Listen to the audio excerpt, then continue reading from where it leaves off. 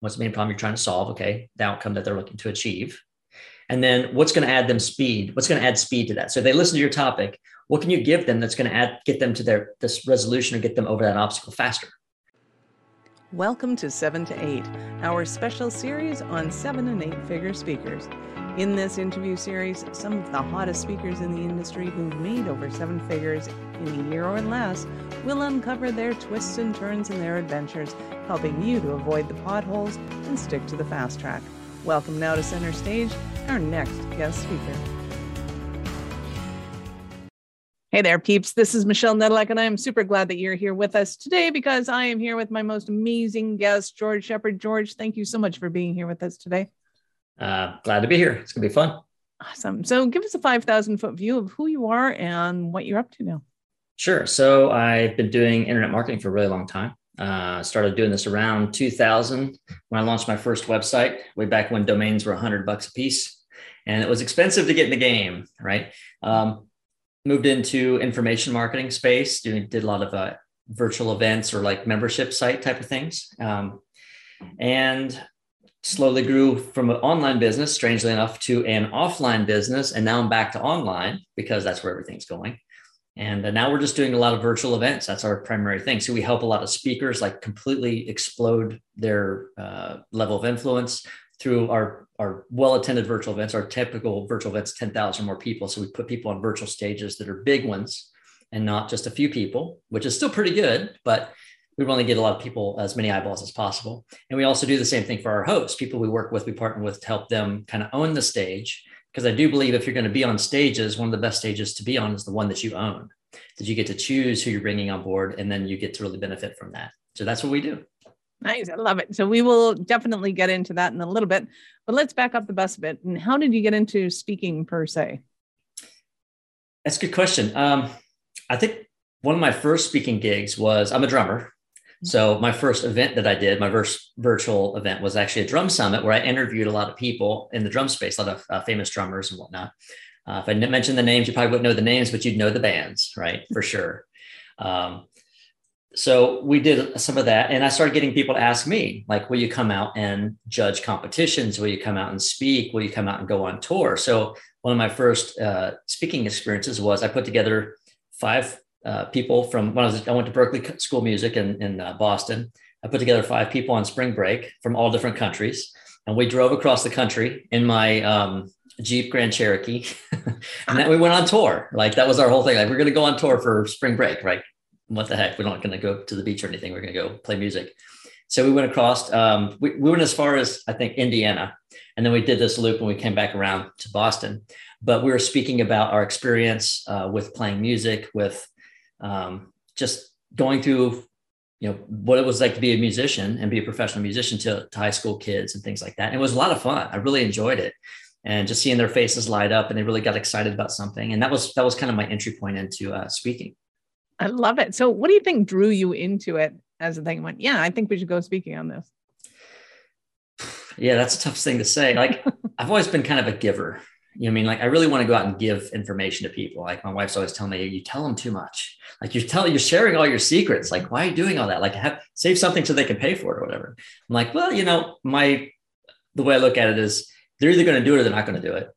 And if I can at least impart to them something that they feel like, hey, they could do this on their own, but if they know that things could be a little sketchy if they want to try it on their own, like it might be a little bit more difficult than they thought, they might want to work with me, on it. So I don't really hold anything back. There's no like a secret sauce that I'm like, can't have my 7 herbs and spices or 11 herbs. I don't know if it's 7 or 11 herbs and spices, but I don't really like hold that stuff back. Right. Nice. And nobody is ever going to make it the same way anyway. So they're all going to go and buy it from you. That's anyway. Right. That's awesome. So how long did it take you to make your first million speaking? I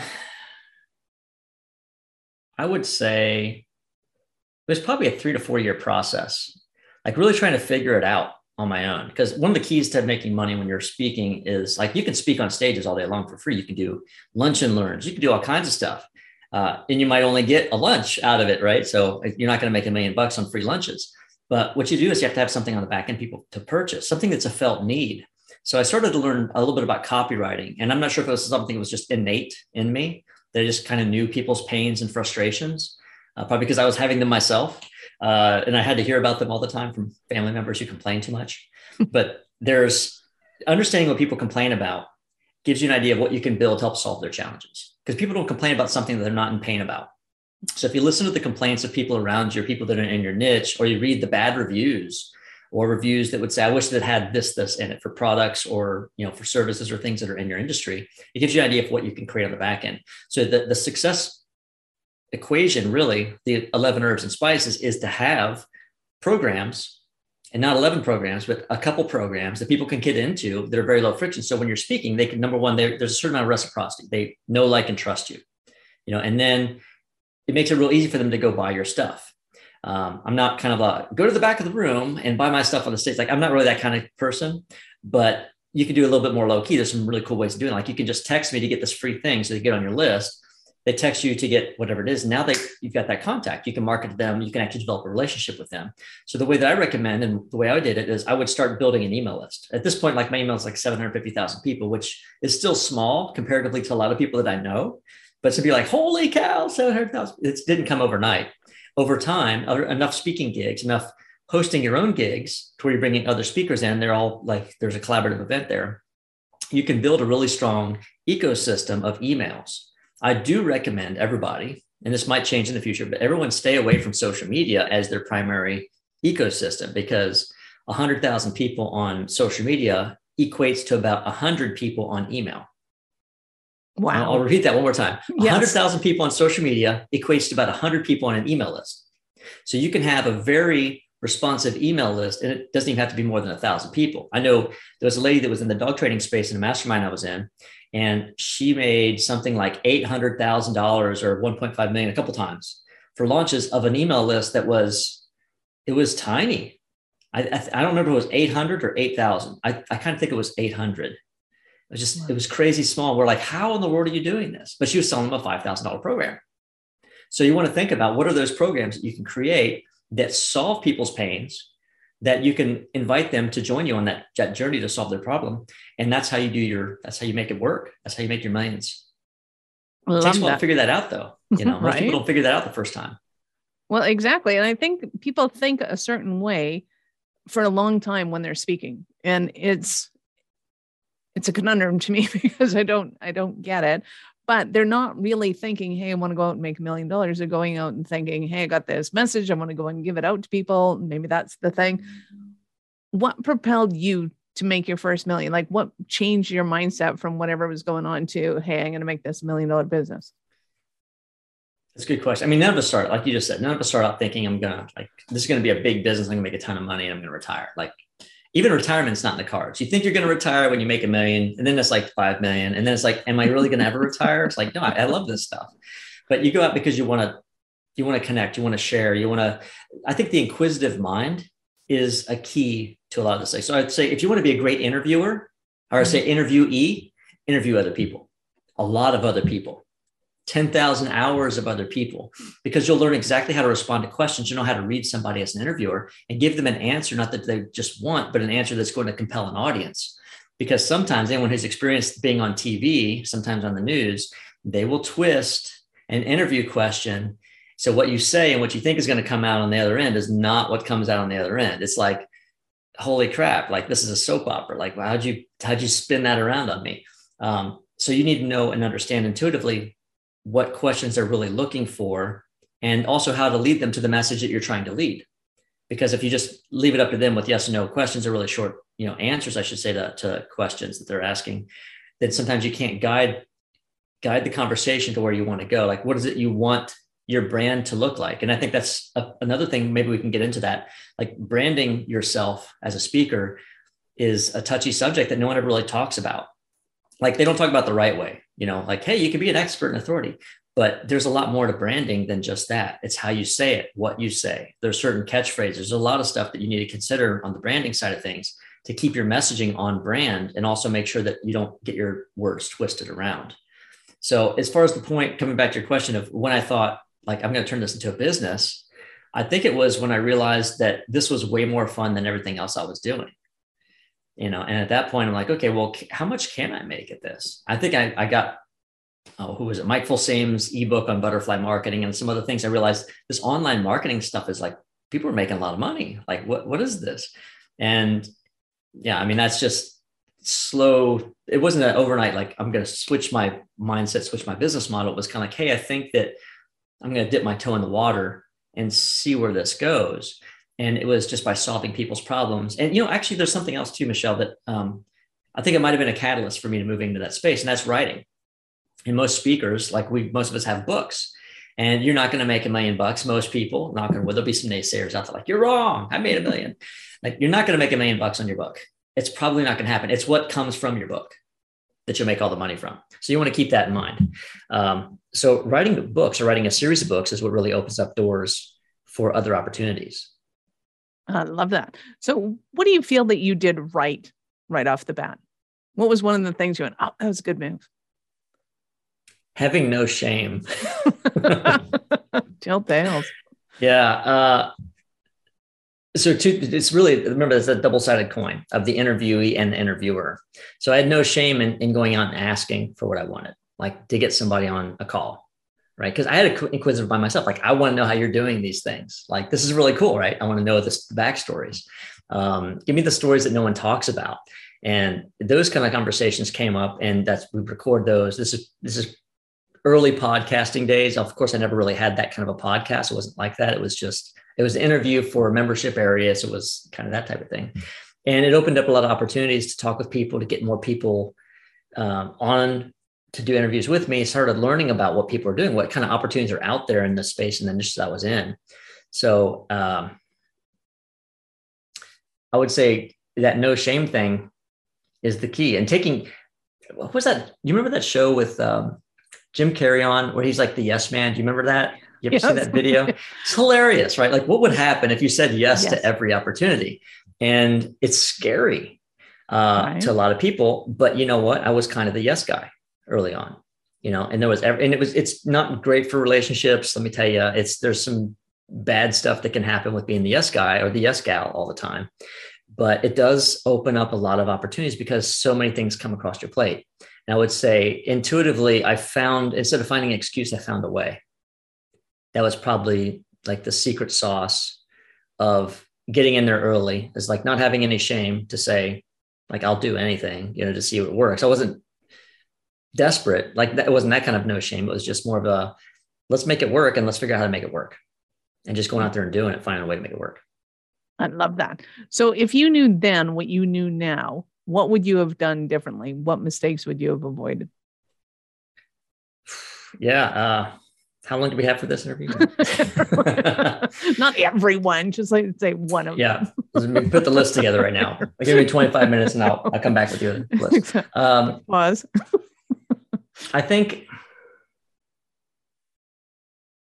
I would have built my personal brand faster. I think early on, I was a little bit afraid that I didn't have something to say that people would want to hear. That like, well, who am I? I'm a 25, 23-year-old kid. What do I have to say? I mean, I wrote my first book. I think I was 25 years old, 26 years old, something like that when I wrote my first book. Actually, no, I take that back. I was 21 when I wrote my first book, but it was a drum book. So I don't really count that as like a real book that other people are going to be looking at. It's like how to play drums. It's only the most popular book you've read. Yeah, exactly. It's the one that sold the most. Right. Exactly.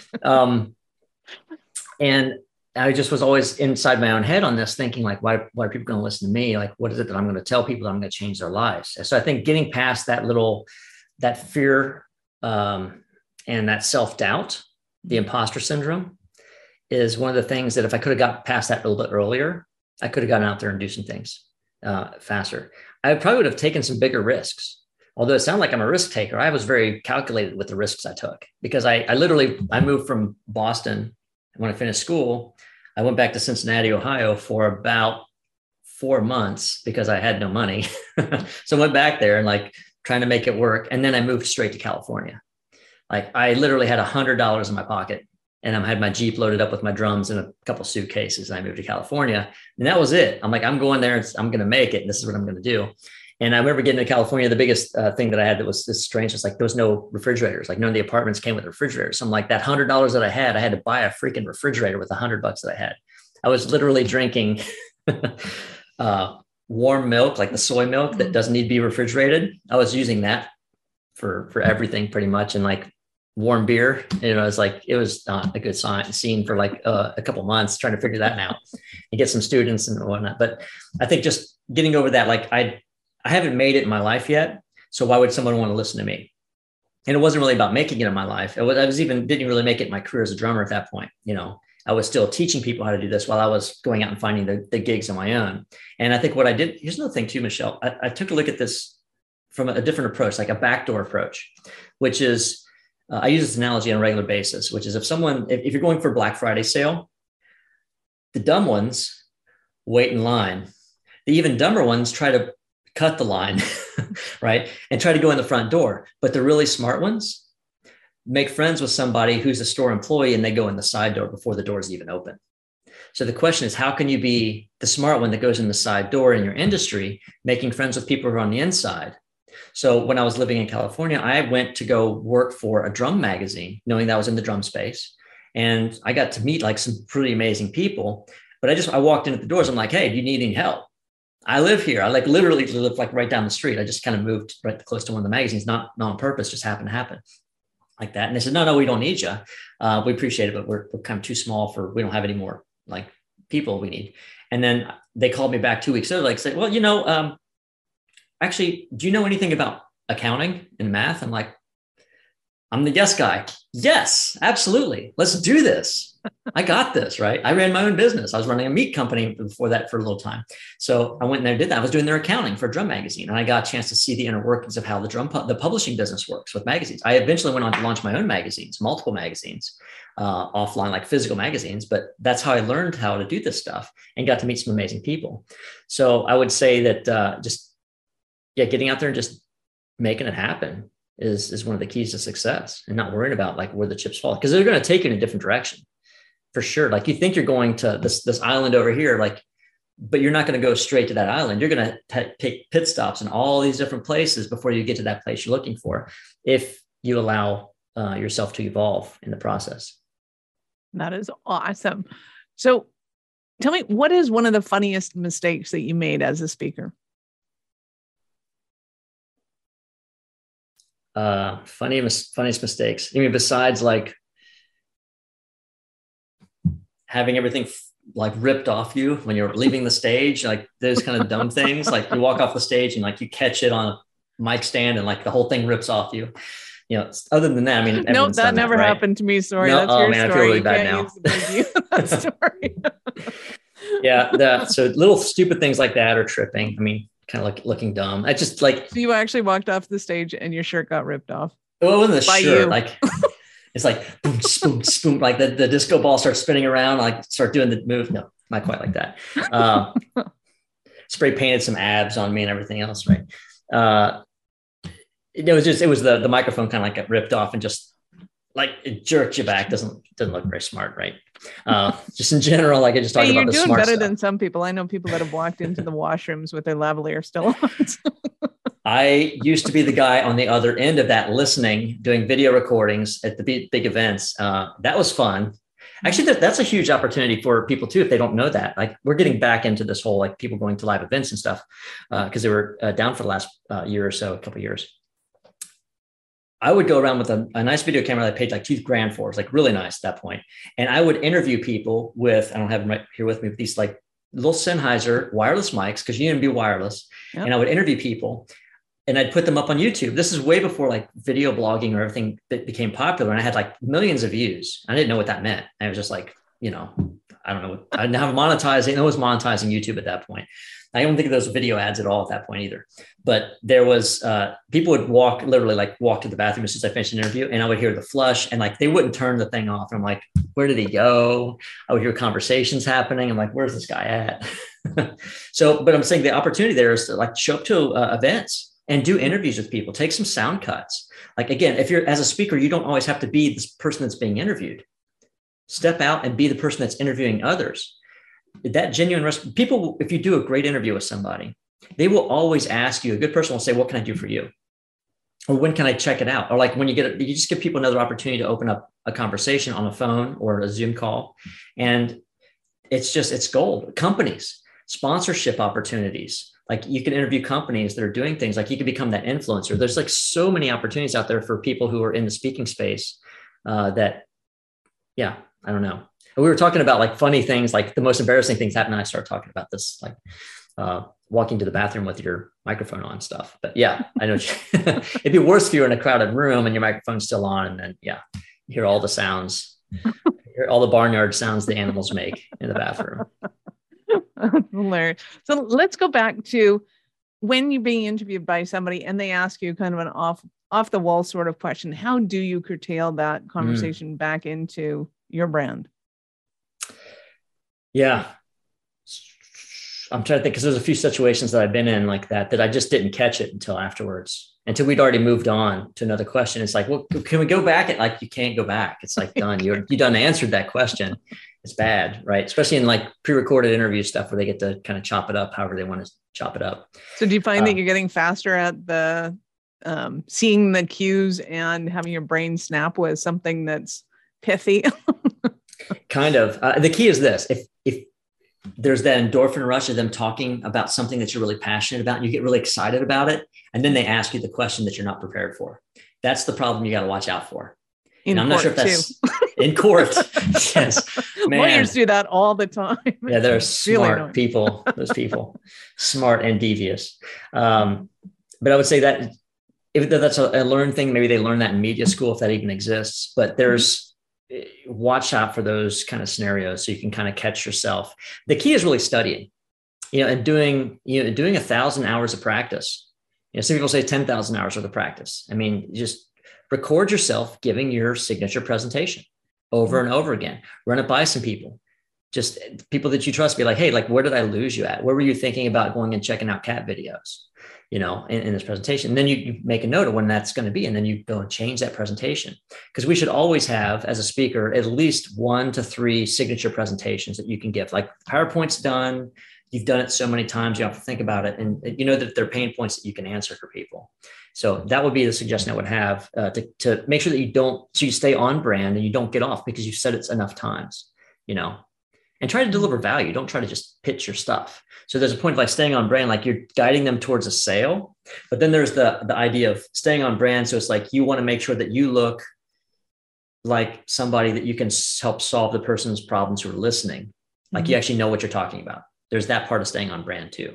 So I would say lean more towards that. Like, I'll solve your problems. I'll help you solve your problems because your problems are unique, as opposed to I'm going to take you to a sale immediately.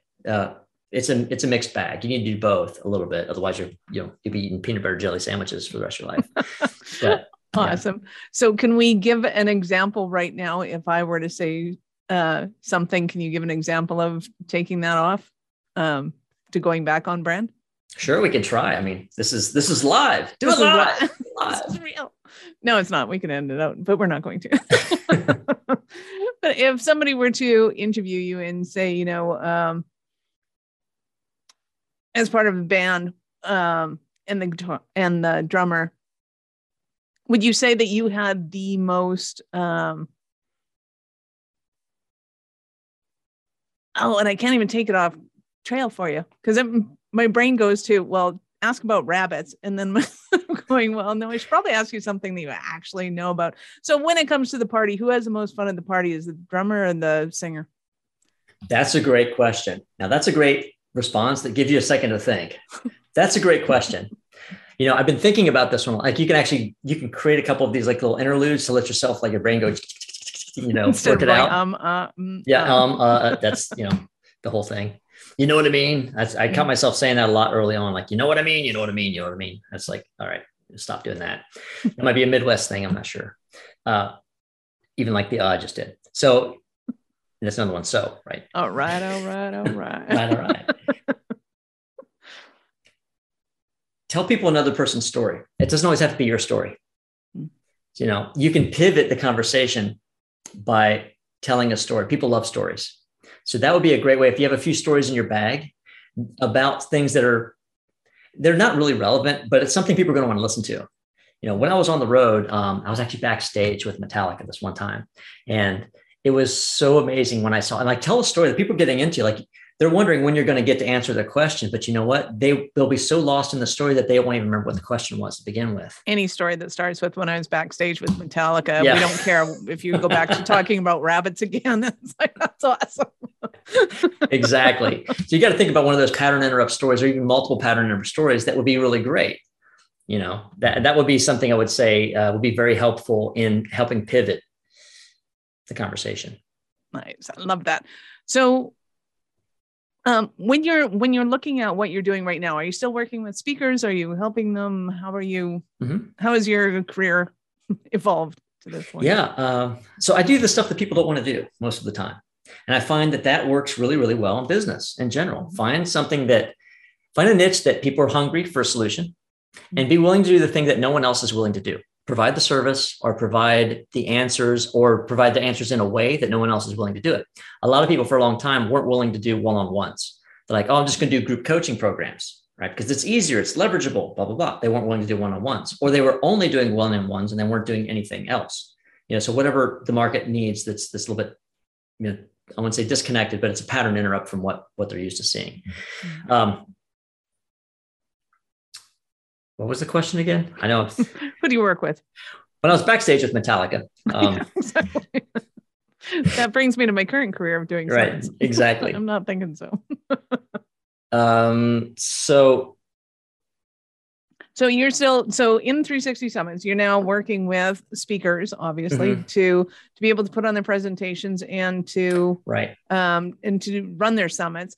Are you working with them to craft their message, to do things, or are you just solely kind of, hey, we'll take care of the tech? Maybe I'll go through the process we go through with the summit, because this is very valuable, I think, for any speaker to use for their message, for creating their presentation. There's a process we go through, which is what we call the copy triggers, avatar copy triggers. So when we create summit content, what first one is write down 40 pains, fears, and frustrations. These are the challenges, the mistaken beliefs, the things that are keeping them from experiencing their success, whatever they're looking to experience. It's really key in identifying what the topics are. Like when we write out our content for summits, all the topics for the interviews themselves, by the time that we're done writing that out, like you could go in there and just grab any of these as book titles. You can grab them as speech titles, how to do this, the secrets to doing this, the truth about doing that. Like these all become, what is that? What is this? What is, this, I guess, those things that they're looking to solve, like that's really key to this. So we take that, it takes a couple of weeks to go through that, about 6, 7 phone calls. Like we really pull the gold out of them, because most of the time you can't hear it yourself. You can only talk about the problem, but no, you need someone else to kind of pull that gold out and say, okay, I think that's something we could turn into a topic or whatever that might be. So we help the hosts we work with going through that process. And then we also go through a deep dive avatar copy call. And that avatar copy call takes about 90 minutes or so for people to go through. And it's like, I ask questions like, what are the mistaken beliefs that your avatar has? Like, how do they self-identify? Like, if you're going to call them out in a crowd, like, how would they self-identify? Like, what do they want to be called? Like, what's their primary complaint, their primary problem that they're trying to overcome? What are the secondary complaints? Like, what are the side effects that happen because they didn't solve their first complaint, their first problem? So in the example of a drummer, right? I don't get enough gigs. I'm looking to get more gigs and better gigs. Well, what's the side effects for that? Well, I'm still working at that restaurant, I'm still eating ramen. I have no refrigerator, whatever the complaints are that they would have, like that lean because they don't have the great gigs. Sometimes those secondary complaints become great topics for some of your presentations that you can give, your keynotes, because it's exactly what people want if you know that avatar inside and out. You can also do the same thing for dreams, although people are not as motivated by dreams. They're more motivated by the complaints and the things they're trying to run away from pain than running towards a pleasure that they're looking to experience. Typically, most people are. So that's taking the avatar approach is a great way of getting into the head of that person that you're working with. And also having the ascension model. What I suggest if you're going to be creating your own programs, and this is what I coach people through that are speakers who maybe they don't know how to monetize their message, would be what's your main problem, right? And I always ask that.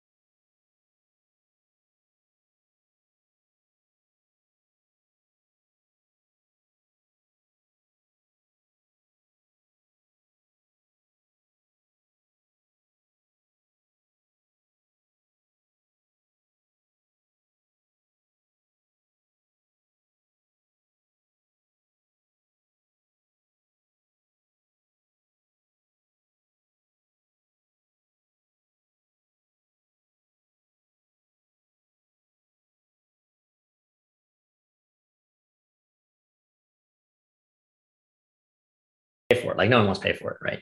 We'll give you $5, $10, whatever. Like, so we own it, right? We own the copyright to that content, but it's a great way of being in front of people and not really having to go out there and pay for advertising. Because if you think about, like, we had advertisers paying us full page advertorial rates for like several $1,000s, but you're writing a piece that's educational nature. You put your author subject line at the bottom or whatever.